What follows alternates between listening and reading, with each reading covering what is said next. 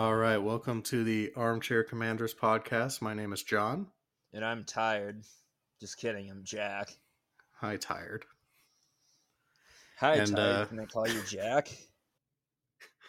and this week we have another bonus reel for you. We are doing an impromptu review of the film Oppenheimer as it just came out a few days ago.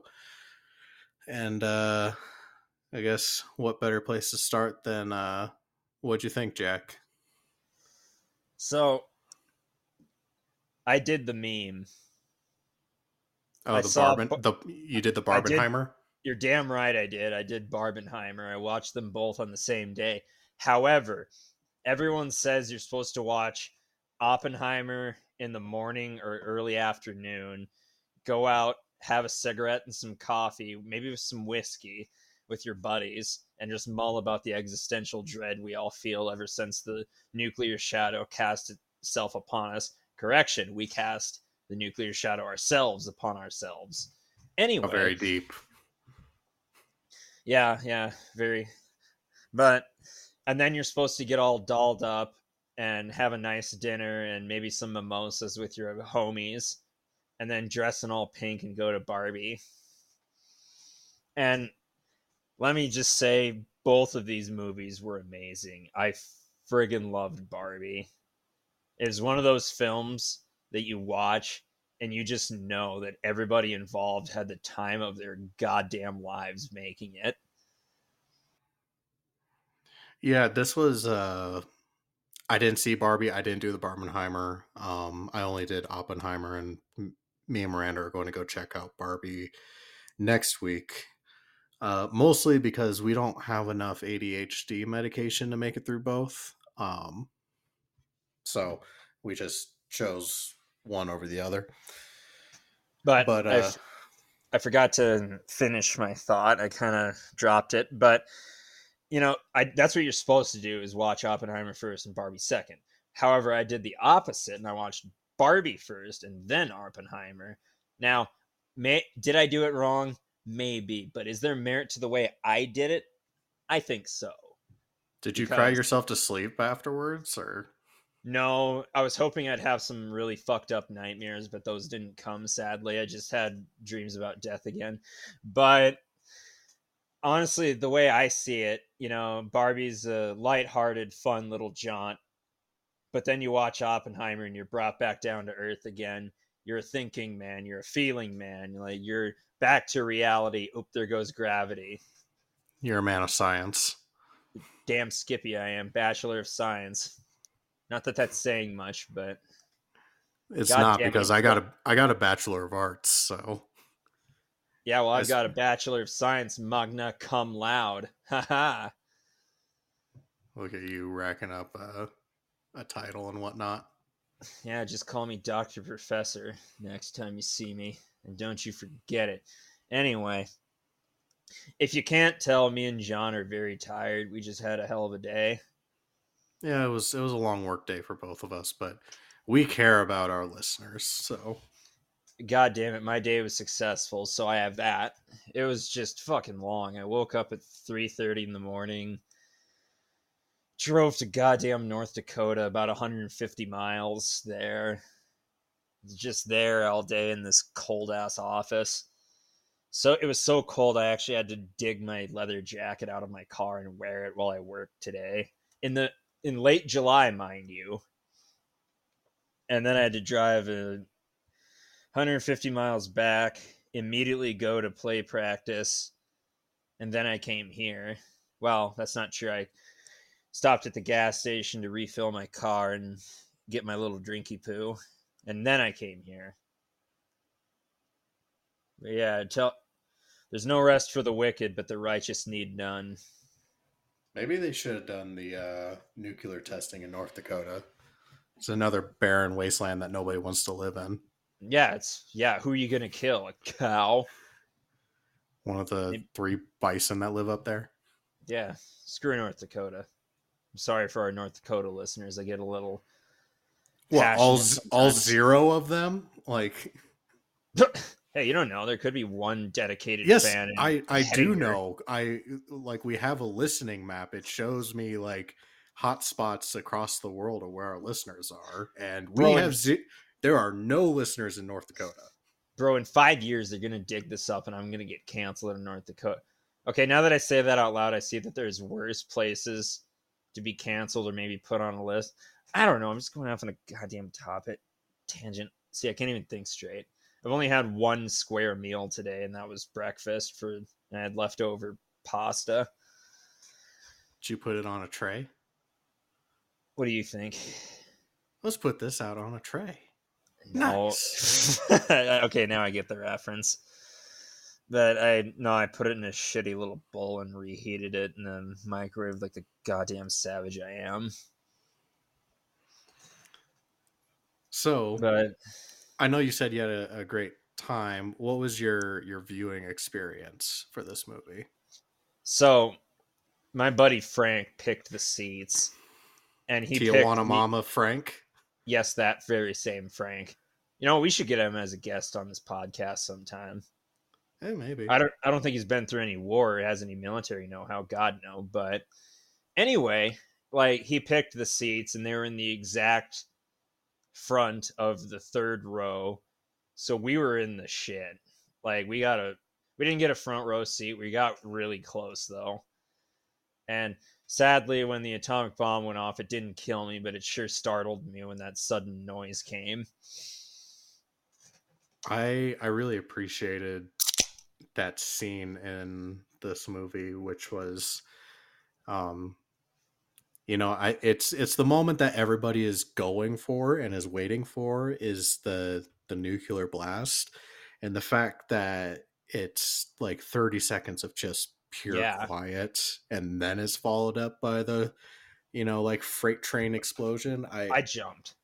Yeah, it was a like great decision on Nolan's part.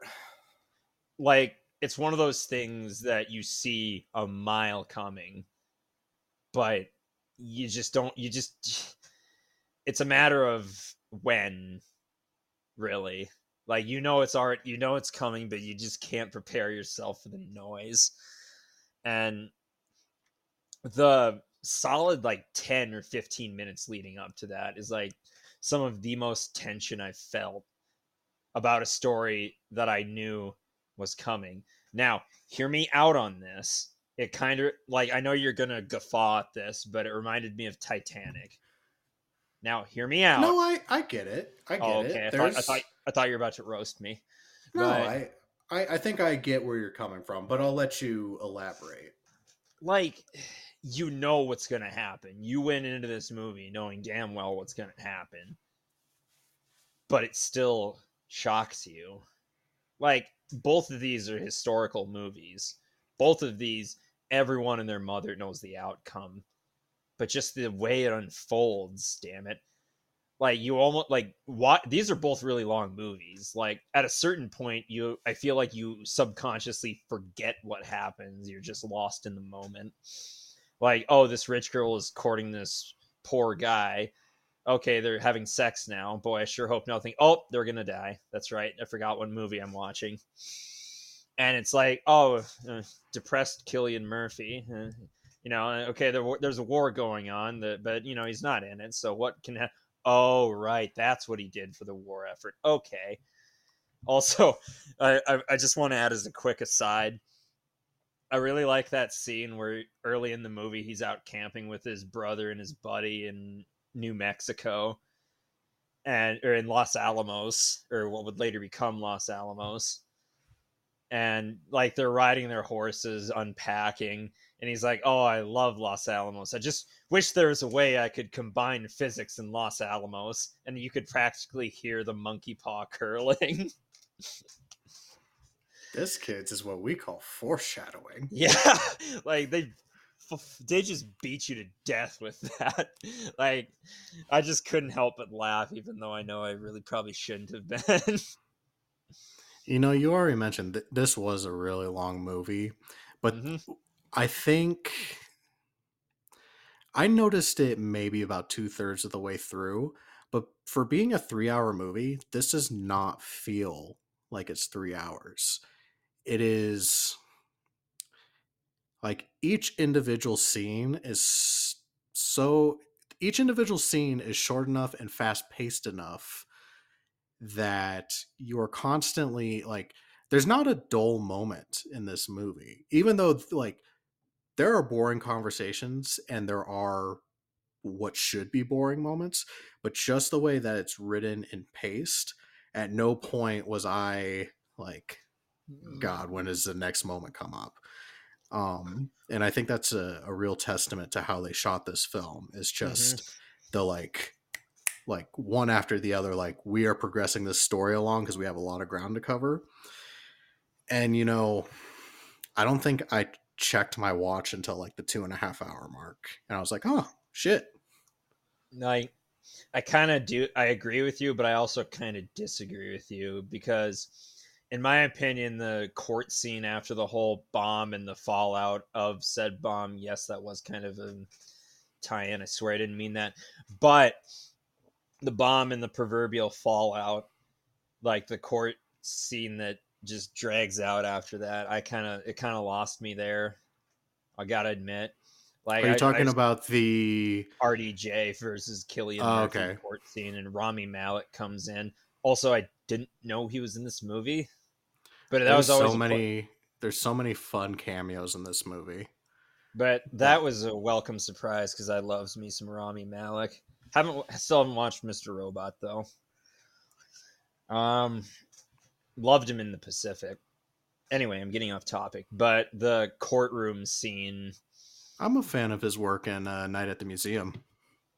Oh yeah, that's right. He was the Pharaoh. Mm-hmm. Yep.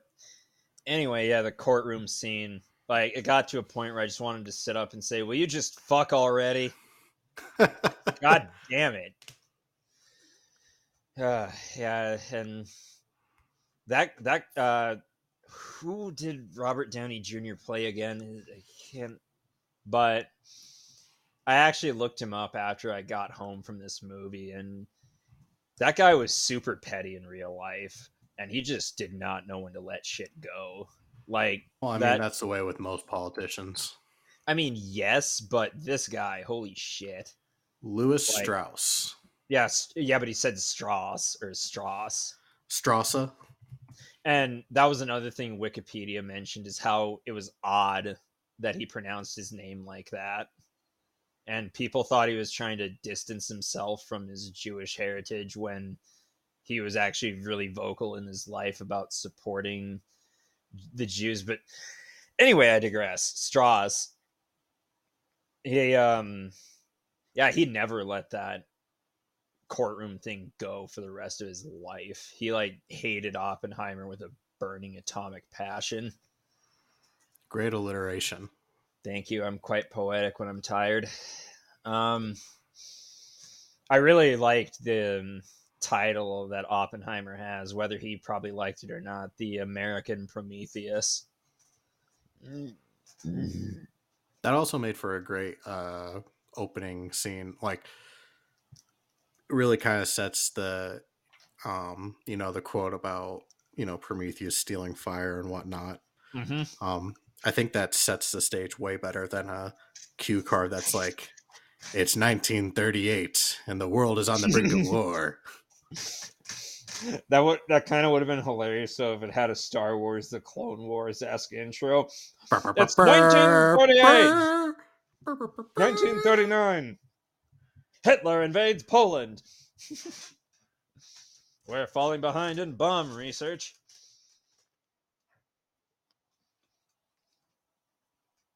But yeah, the whole allegory of Prometheus stealing fire from the gods to give to man, but not quite fully grasping the reality of what he just did. Yes, I it. uh, I Yes, it brought found us. Here, go ahead. I was going to say the allegory to Prometheus. I really appreciate how we see Oppenheimer go from. Do we know if Oppenheimer was on the spectrum? Because I feel like the way he's portrayed in this film, he had to have been. You know, I really don't think I'm qualified enough to make that call. I have aided in the diagnoses, whatever, of people before, but they were never on my own because I think you need a PhD for that. Yeah.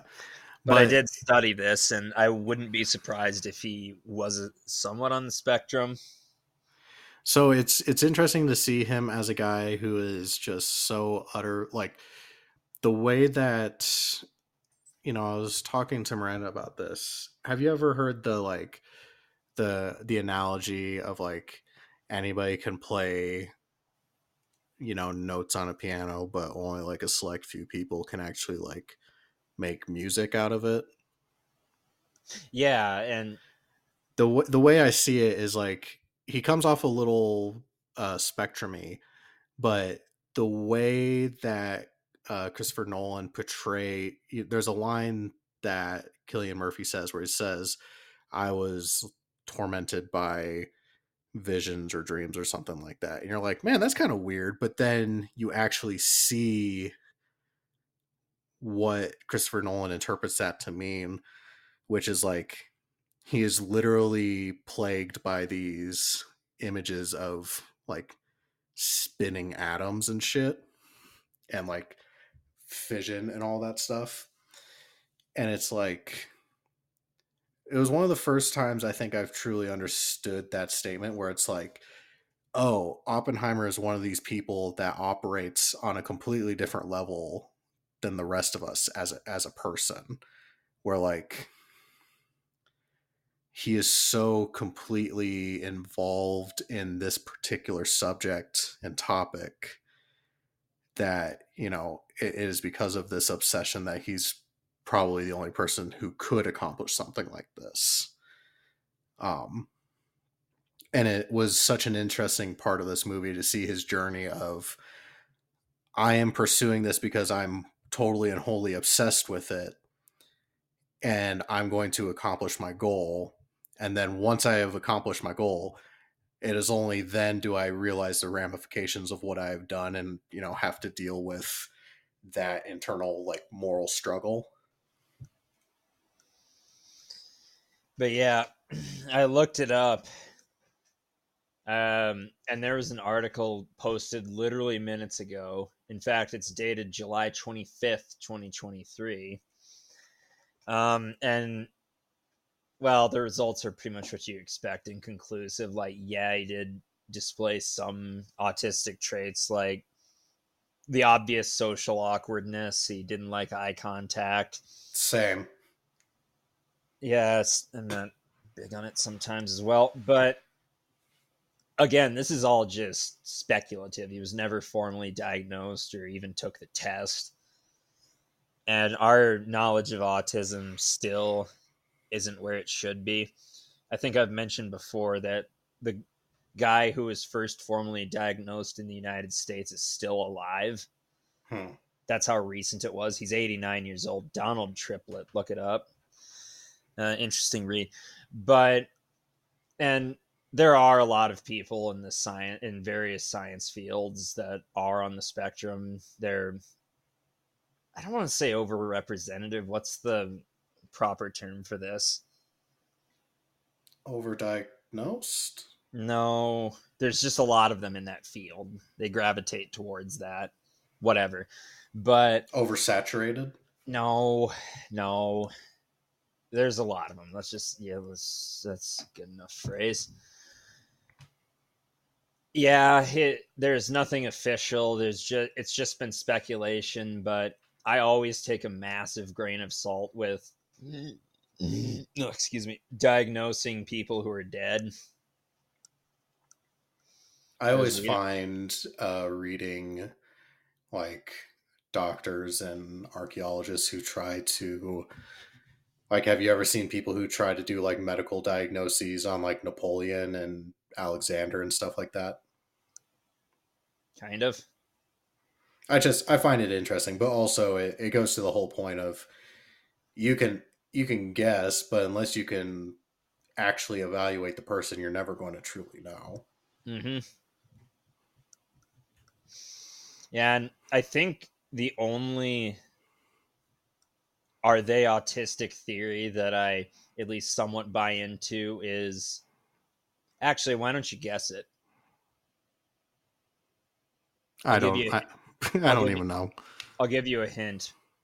Former president, well, one of our presidents, One of our former presidents who was autistic. believed to have been autistic, Hmm,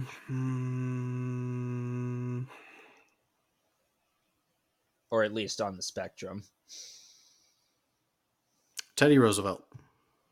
No. Oh, okay. I don't know. Thomas Jefferson. So he had numerous bizarre habits that seemed off putting to people at the time. He wore clothes that were typically too small for him. He was notoriously hard to talk to and did not socialize well despite becoming president. And we'll just look at Monticello. There's Is more it to because he built it himself or from the ground up. And he invented his own desk to look at blueprints that he wrote himself. Now, maybe he's a eccentric genius. There is that possibility. But also, eh, I guess I could see it. here, I'm gonna see if I can find. Yeah, yeah, it's something to mentally chew on. I'm And chewing. I think there's some merit to it. And yeah, there's a lot. Those theories are a dime a dozen. There's hundreds of them. They're like, oh, this guy was slightly weird and not socially gifted. He must have had autism. Right. I guess he also invented the swivel chair. Huh? Yeah, that sounds about right. Oh, okay. Cool. I didn't know that. So, what was Avoided your contact, gave two speeches in his life, both were inaugural addresses, believed Asperger's. Oh, I'm sorry, you were saying. I was just I getting was your going list. to. No, that's fine. I was going to say, what do you think was, aside from the explosion scene, what was the most powerful moment in this film for you? That scene where it's the day. No, it wasn't the day after. It was not. It was like a day to like a week after the war ended, and he gives that public speech at Los Alamos, and Oh yeah, right when he's starting to give the speech, like the gravity is setting in, and makes the realization that, oh fuck, I did this. This is on me, and he has that disconnect where he can't hear the cheering. He just sees the shaking, he sees the bright lights, and he hyper focuses on that woman in the front row whose face looks like it was flayed off by the explosion. I also greatly appreciated that scene because we don't see there's not a scene where we watch the bombs be dropped on Hiroshima or Nagasaki. We don't see the effects like firsthand. This is really the only place in time that we see the ramifications of it, and I think it was a great moment to see it as this is how Oppenheimer is viewing the ramifications of his part in this project. Um, I like I was like, holy shit. Like, I said it out loud. I was like, holy shit. In that very same scene where he looks down because he like took a step forward and like he envisions his foot is in this like charred out body. And I was like, holy fuck, this turned dark really, really quick. Yeah, which kind of ties back to what I was saying. Like, you know how the story ends, but it's just how it unfolds in front of you that's the real kick in the balls. Which, if any of our listeners have not heard or seen how this story ends, check out our first episode and the film we reviewed for that, which is also about the atomic bombings. Mm-hmm.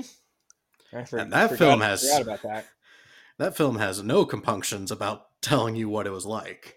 Yeah, boy howdy, it sure packs a lot in those 8.5 minutes, doesn't it? It sure does. No, less is more sometimes. Yeah, and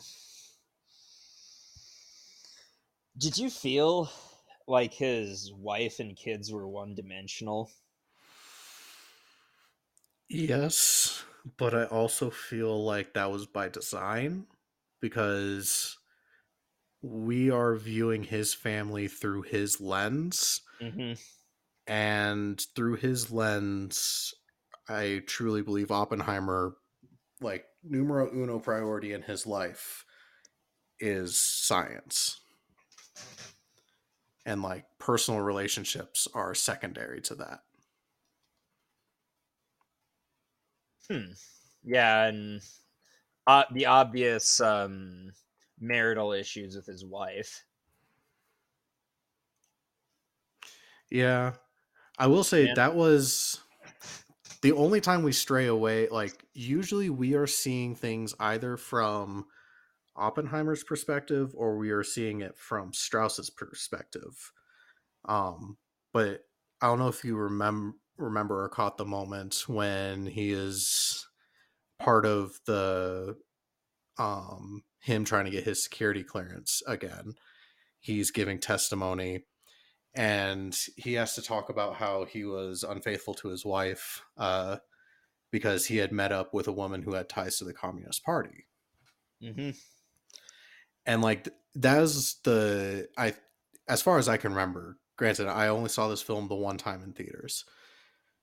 And usually I have the benefit of being able to watch and rewatch the movies we review before we do an episode.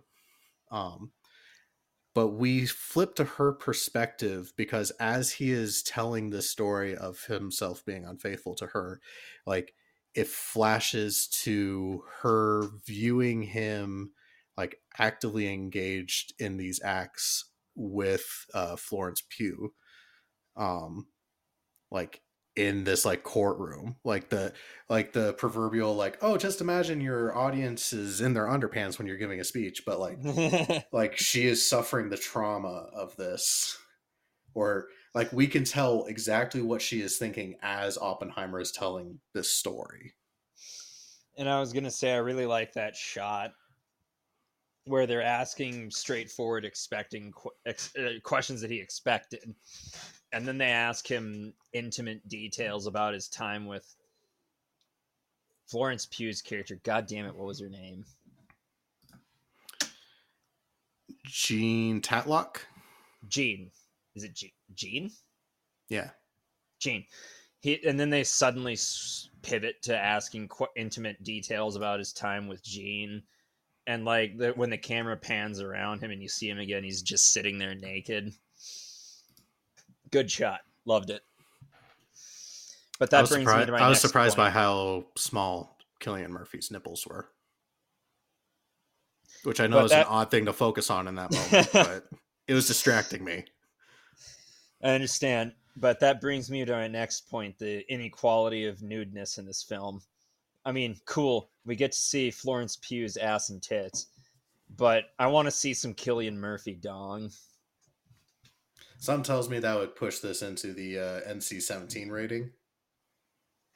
Like, of all the movies to be rated NC-17, but I get that F's with the income that the movie sees. Right? Not a lot of people can do the Barbenheimer challenge if one of the films is NC-17.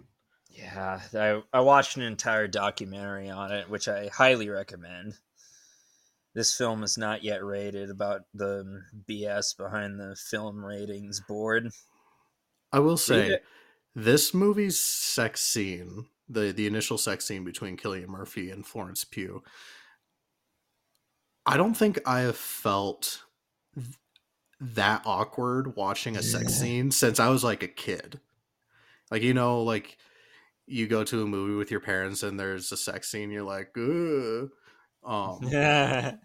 Like this is the first time I felt that way in a long time, just because of how awkward it was. Like the fact that Kill or Oppenheimer had to read Sanskrit in the middle of sexual intercourse in order to continue going was really, really weird. you, you don't do that? No, mostly because I don't read Sanskrit, and secondly, I I don't read. Uh, Understandable. Readings for nerds. But yeah, nice little bookend. But I almost forgot Josh Peck in this movie. The the spawning of many jokes when the trailer dropped. My favorite being Drake. Yeah, where's Hiroshima? But um, he was like the guy he plays is the same is the guy historically in the bunker with Oppenheimer that says now we're or that said now we're all sons of bitches, but he doesn't fricking say it in the movie, and I was really waiting for him to say it. No, that's because Now I Am Become Death is way cooler. Yeah, but everyone knows that. Like I feel like the This isn't about now Josh Peck. This is about Killian Murphy making a big explosion. now we're all sons of bitches laugh track from Drake and Josh. Megan. Megan. But man, so pivoting to Imagine if Barbie. imagine if she had a cameo in this film. As who? I don't know, just random college student. Man. But since this is a double feature, pivoting to Barbie, what'd you think of Barbie? I didn't watch Barbie yet. Dude, what the hell? We agreed that we were gonna do Barbie and Oppenheimer for this bonus episode. Don't tell me you didn't watch it. Don't say that. I didn't watch Barbie. We're watching Barbie next week. Damn it. This is a war movie podcast. I was prepared to talk about the war movie in this sequence. It is a war movie. It's the women's ongoing struggles against the pressures of society. It's an ongoing war, DP. Sorry, I just wanted to turn things around on you for a minute because I thought it'd be funny, and it was. It But anyway, was. getting back, I'm proud of you. I just get so angry sometime and passionate about women's rights. Anyway, Speaking um, of anger, I have to address something go ahead. that just mind you, I loved the fact that when I showed up to the theater, the parking lot was packed. The movie theater had tons of people. Yes, Everybody was dressed up. Like there were people in suits, there were people dude. who were in flamingo shirts for Barbie. Like it was it was like opening night for a Harry Potter or an Avengers movie. It's something that I hadn't experienced in such a long time. It was something that COVID took away from us for I such a long know. time. And I love that both Barbie and Oppenheimer has like reignited that spark of like not The only is theater. yeah, the theater is not just a oh I'm going to go watch a movie. It is like it is a communal event. It's an event, and I love that feeling. And I remember people hyping up the movie Tenet to be the movie that gets everyone back in theaters, I but thought that was they kind Avatar of that was supposed to get everybody to come back. no, this is before that. Oh, But yeah, that was supposed to be the movie that got everyone back in cinemas, but they kind of overestimated the amount of people that lived in states that were still very anal about COVID lockdowns and shit. And I right. went to see it in theaters, mind you. I thought it was a pretty good movie. Had its problems, but whatever. Actually, that's another movie we can. Is Tenet on the list? Honestly, I don't think so. Well, I count We it as a war movie. we can discuss its merits at a later point. Have you seen it? I have not. Well, I have, and war is central to one of its themes. Okay. We Okay. we can add it to the list. Yeah, yeah, yeah. You better. I'm kidding, but Anyways, back to my gripe. okay, yeah. Continue.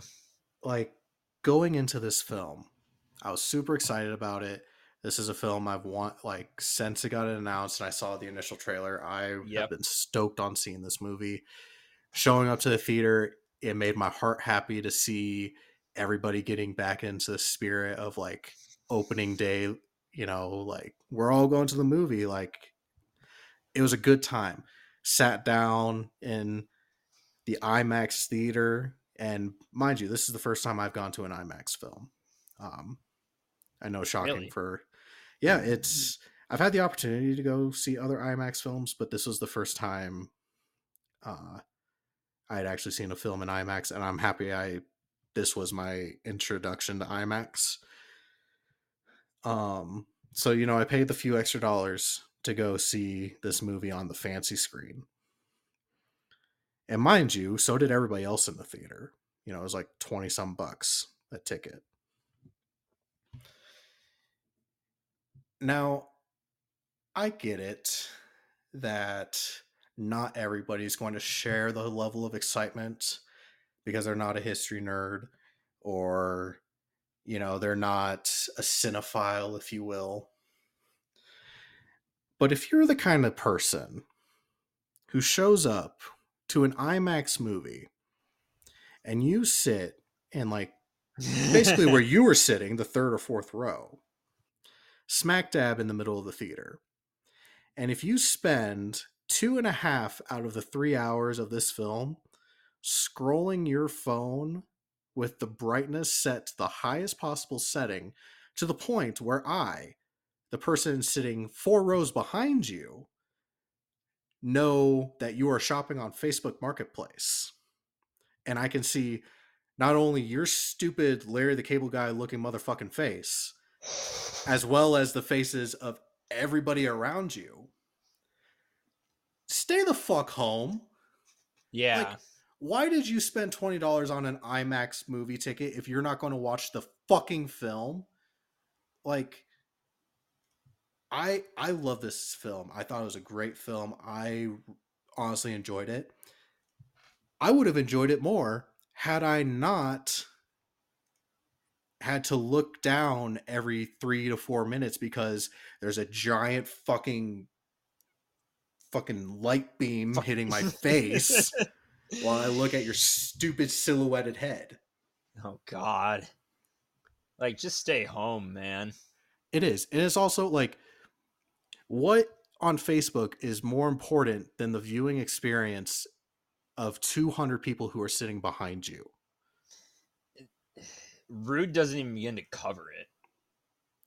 Like, I will say this: I am not above having someone check their like Apple Watch or somebody do like a quick glance at their phone. We're in the 21st century. The shit's going to happen. That's not what I'm beefing about. What I'm beefing about is the fact that you are sitting smack dab in the middle of the theater, fucking around on your phone to the point that not only myself, but like the people behind me and the people to the side of me are also like grumbling under their breaths, like stupid fucking like. I was not the only one in this theater having this thought. So, dear Larry the Cable Guy looking motherfucker, you're a douchebag. Stay home. Yeah, Don't go fuck back to the you. theater. Don't go back to the theaters. Yeah, we know you're listening to this asshole. We have your IP address. We have your address. We have your phone number. We have your ass, mister. You're We have dunzo, kid. we have none of those things. Shut up. He doesn't know that. I just wanted to feel like a tough guy for once in my life. How about we not make threats towards people? But it's fun. What are they Yeah, going to do? Call the cops? Wait. Miranda was more heated about this than I was, and I literally like. She's like, I'm going to say something to him. I'm like, absolutely not. And I like grabbed her by the hand and I led her out of the theater because I'm like, we are not getting into a fight in the middle of the fucking AMC. Like, I'm pissed about this too, but no.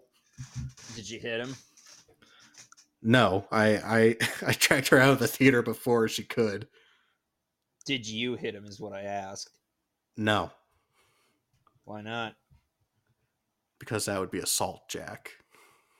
Not under Colorado laws. If I recall correctly, Colorado laws Oh, there's a movie theater specifically. exemption. Yes, there is a movie theater exemption to the assault clause of Colorado's law. It's like any douchebag that scrolls Facebook Marketplace is everyone in the theater needs to beat him profusely. A douchebag Look is it up; it's a defined real law. as. Yeah, and I quote a Larry the Cable Guy looking motherfucker. Yeah, it's law. Look it up. Oh God. So Hey man, I'm just saying you could have done your civic duty. it probably would have been to the uproaring applause of the theater, but also it's not hard. There's literally, well, you would have to not be scrolling your phone to see it, but at the beginning of the movie, in case you didn't know, there's a little frame that says, "Hey, silence your phones and put them away, so that you're not a distraction." Wait, you guys got a frame? Like just a frame saying that? Well, it's like part of the opening, like This like sit down, enjoy the show. Please also silence your phones. I'd just like to take a minute to compare our cinemas.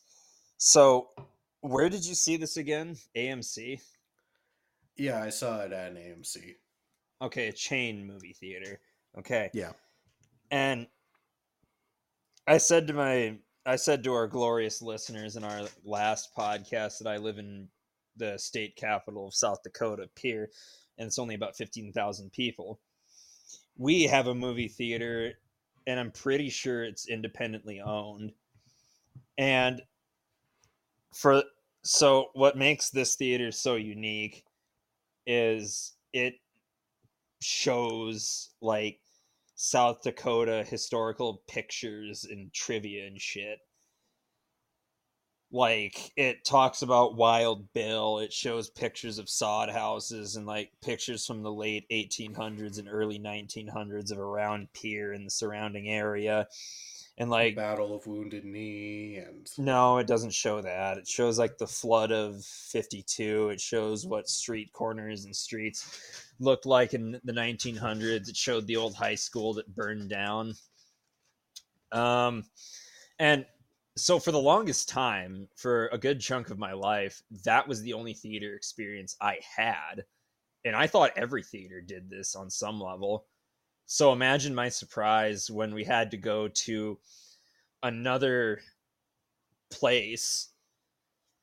What the hell was it? Oh yeah, my brother was getting really bad sinus infections, so we had to make a special doctor's appointment in some other town in South Dakota. It wasn't Sioux Falls or Rapid, but a bigger one than Pierre.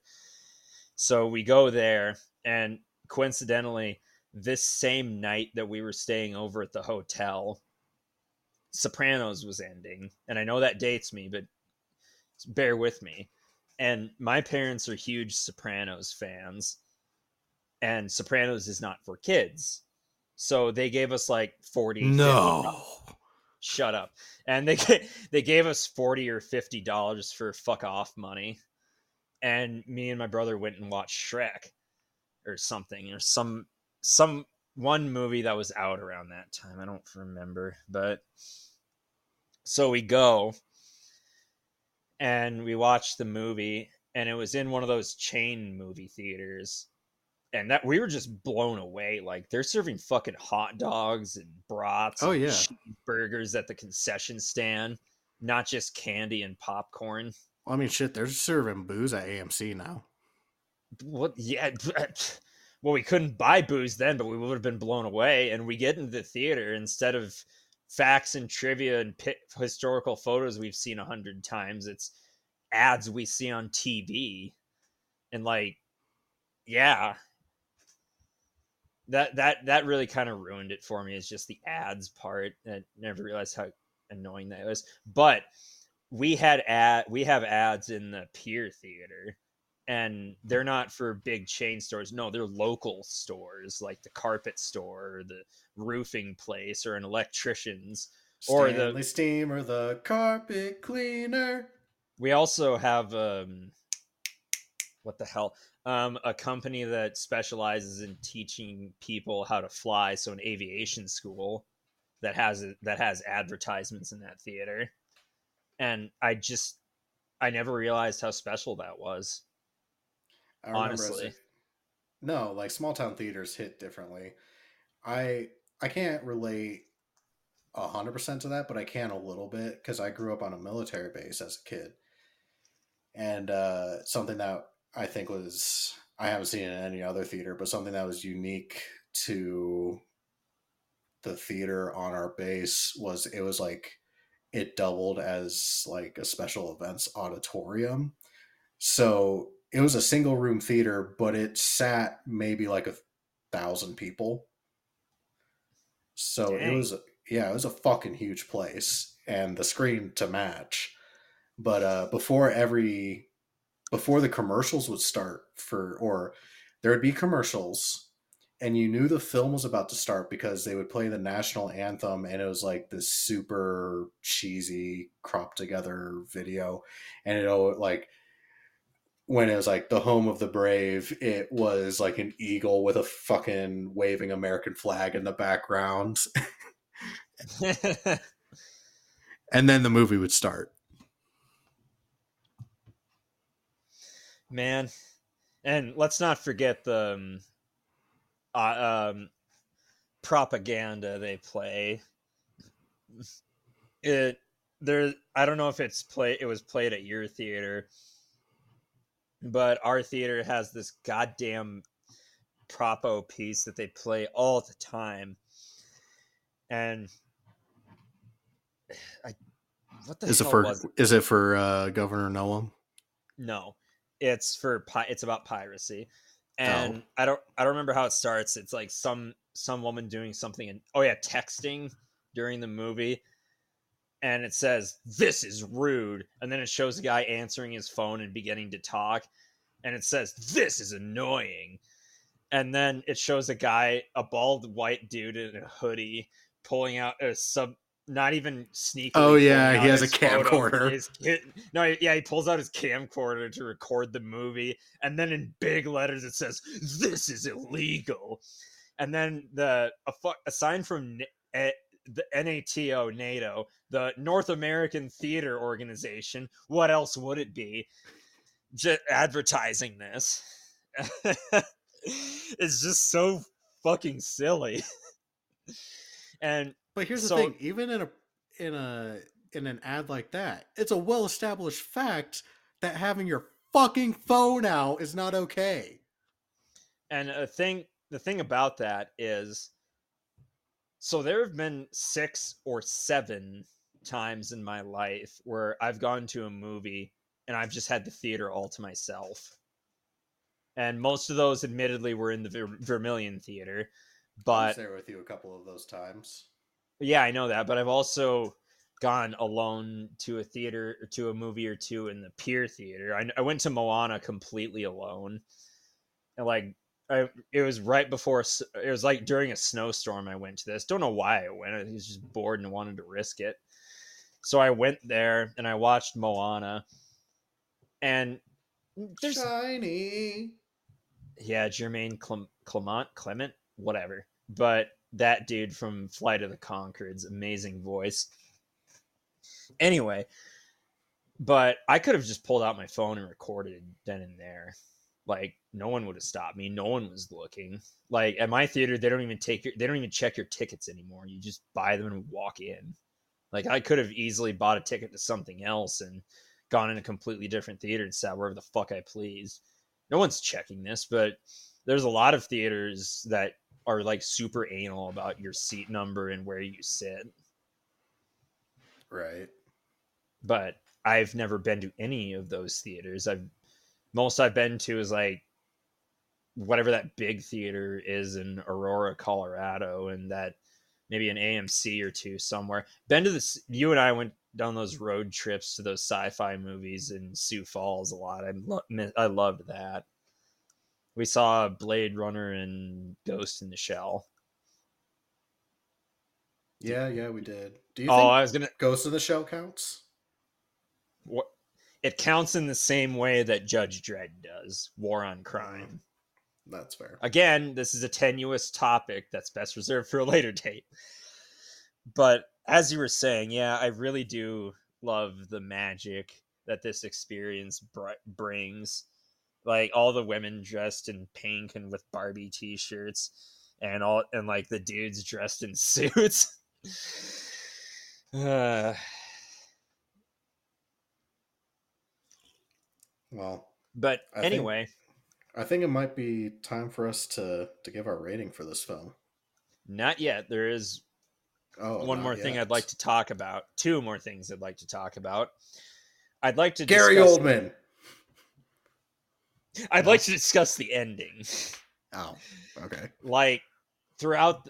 Again, this is spoilers, but you already knew that. If you've gotten this far in the podcast and didn't know that, that's on you. But anyway, yeah, throughout this movie, it's alluded to this private talk that Oppenheimer has with Einstein, where the dude walks by him and Einstein is just gone.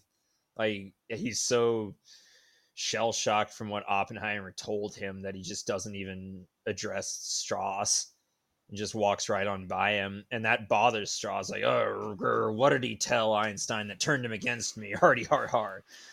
And at the It end, is a beautiful scene. oh, it is. And at the end, I like the part when he goes up to him and he looks across the pond and he sees like the droplets like from the rain that look like explosion radiuses or whatever the word for that is.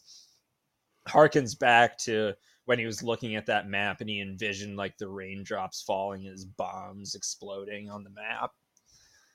Anyway, so he's talking with Einstein and he's talking about that time when he thought or he theorized that setting off the nuke would ignite the biosphere via an uncontrollable chain reaction. And again, there was no precedent for this. There was no guarantee that wouldn't happen. It was a possibility, admittedly very slim, but for all they know, they were risking an end to the war Well, via it's like Matt destruction. Damon said. He's like, you Near know, zero, incredulously. yeah, and Oppenheimer is like, well, what do you want? He's like, I want it to be zero. But Oppenheimer, and at this point, it's like late 50s, so it's been a good nearly 15 years since the bomb dropped. Nearly. And it's been weighing on Oppenheimer this whole time, so he just looks gaunt and just dead. And if I'm not mistaken, Oppenheimer carried that guilt with him for the rest of his life. If I'm wrong, feel free to prove me wrong. But he mentions to Einstein something along the lines of, remember when I came to you and I was scared that we had invented a bomb that could destroy humanity. Maybe we did. And that's just such a wham line that the people I went to see this with just kind of like looked at each other quietly for a minute before I broke the silence by saying, well, that was a dour ending. Right. But I don't think there's any better ending for it, though. I think it was a great way to end the film. Also, it not only is it show the gravity of how Oppenheimer views the overall events of the story, but it also shows us that like literally Strauss's like hell-bent journey the last decade was all over a false notion of what he thought occurred. And also, I lied. I have more things to bring up. Um, I can't believe I almost forgot this, but I absolutely must mention this. Josh Hartnett played a guy named Ernest Lawrence in the movie, who's a colleague of Oppenheimer. And I mention this because this guy grew up in Canton, South Dakota, and graduated from our alma mater, USD, in a let's see what did he even have? His degree was in Hail South chemistry. Dakota. His degree was in chemistry, and he would later win a Nobel Prize in physics. So yeah, we went to the same school as one of the guys that made the bomb. Yeah, America. Yeah. Ugh. But we forget also before we oh Jesus Christ. Before we give our rating and do the Rotten Tomatoes ritual, what are you drinking tonight, John boy? I am drinking a peach pale ale from Lone Tree Brewing out of Colorado. I'm drinking a Bud Light, a tall one, because that's the kind of day I'm having. Well, had over now, My but drink's fine. I wouldn't say it's my number one choice, but it does the job. yeah, the best beer you'll ever drink isn't necessarily the brand; it's the day you're having. And I will go to my grave saying that. I think that's a very Like, fair assessment. I remember when I was still on the fire department, um, me and my station, we participated in a stair climb event for one of the anniversaries of 9/11. uh, Which, if you're not familiar with a stair climb, you literally, while wearing a full set of bunker gear, or the whole firefighter outfit, you climb 110 stories because that's how tall the World Trade Center was. Which, uh, in full gear, is not fun, but memorial events and whatnot. But I remember I was probably like 5 or 6 pound lighter after that workout. But we all went out for drinks after the fact, and that was probably one of the best beers I ever had. now, some of the best beers I've had in my life came after 12-hour days on the ranch or 12-hour days studying at USD. And these weren't high end beers, mind you. The most high end those beers got was Guinness. But my Hams, God, Schlitz. and a couple Coors, yeah. One of the best tasting beers I ever had was after an entire day, and I'm not even exaggerating, from the minute my feet hit the ground in the morning to when I crawled into bed that night. Like, this was 2 or 3 days straight. I did this of nothing but studying and doing math to prepare for an exam. And after I did the exam, I passed, by the way. I walked straight to my dorm room, like took off my shoes and socks, and I cracked open a Coors and sat down on the little futon my roommate set up. And that was the best goddamn tasting Coors I've ever had in my life. Like, after 3 days of that, capped off with passing the test, man, I feel I earned that. Yeah.